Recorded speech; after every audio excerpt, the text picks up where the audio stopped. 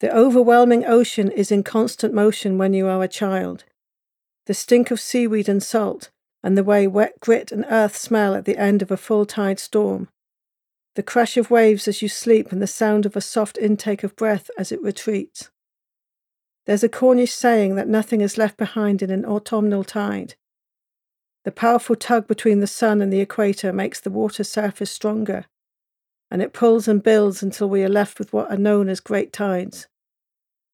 As I stand here on my childhood beach in my 40s, all I can see is the stretch of grey rocks and the serpent-scarred sand where the ebb has come and gone, and the overshadowing feel of the village behind me, that sense of being looked upon. Down Derry stretches all along the butt edge of this part of the bay, a juxtaposition of old and new, rich and poor, of pretty fishermen's cottages that line the coastal street, and the bullying millionaire houses that dominate the high north and easterly hills with their balconies, glass walls and swimming pools. It is the village I grew up in. The slow sift and drift of the tide of my childhood seemed always to be at that outgoing phase. No matter how I stood and reached for the water, it always stretched and stopped just out of grasp. Its draw slow, painful, retreating towards other continents and versions of me that I thought I would never get to see. I would never be a traveller, moving beyond the confines of my small world to the expanses beyond.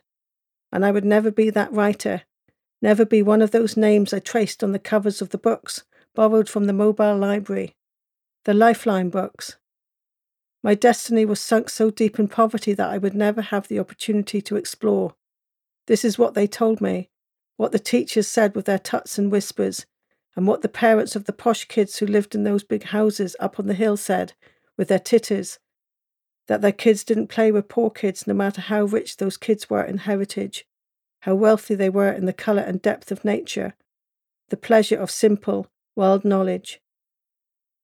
I stand here now with the sea spray on my face and the rhythm of the receding waves in my ears, and I wonder what it was about that quiet, abiding girl that snapped and kicked until, over time, she became this. Not a slim shadow of her former self, but a big, punchy, radiant light. What was it about the small world around me that made me want to reach out and tear a hole in its fabric?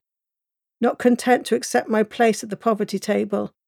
When was the moment that I decided to stretch my thinking further than what I could see, beyond what was expected of me?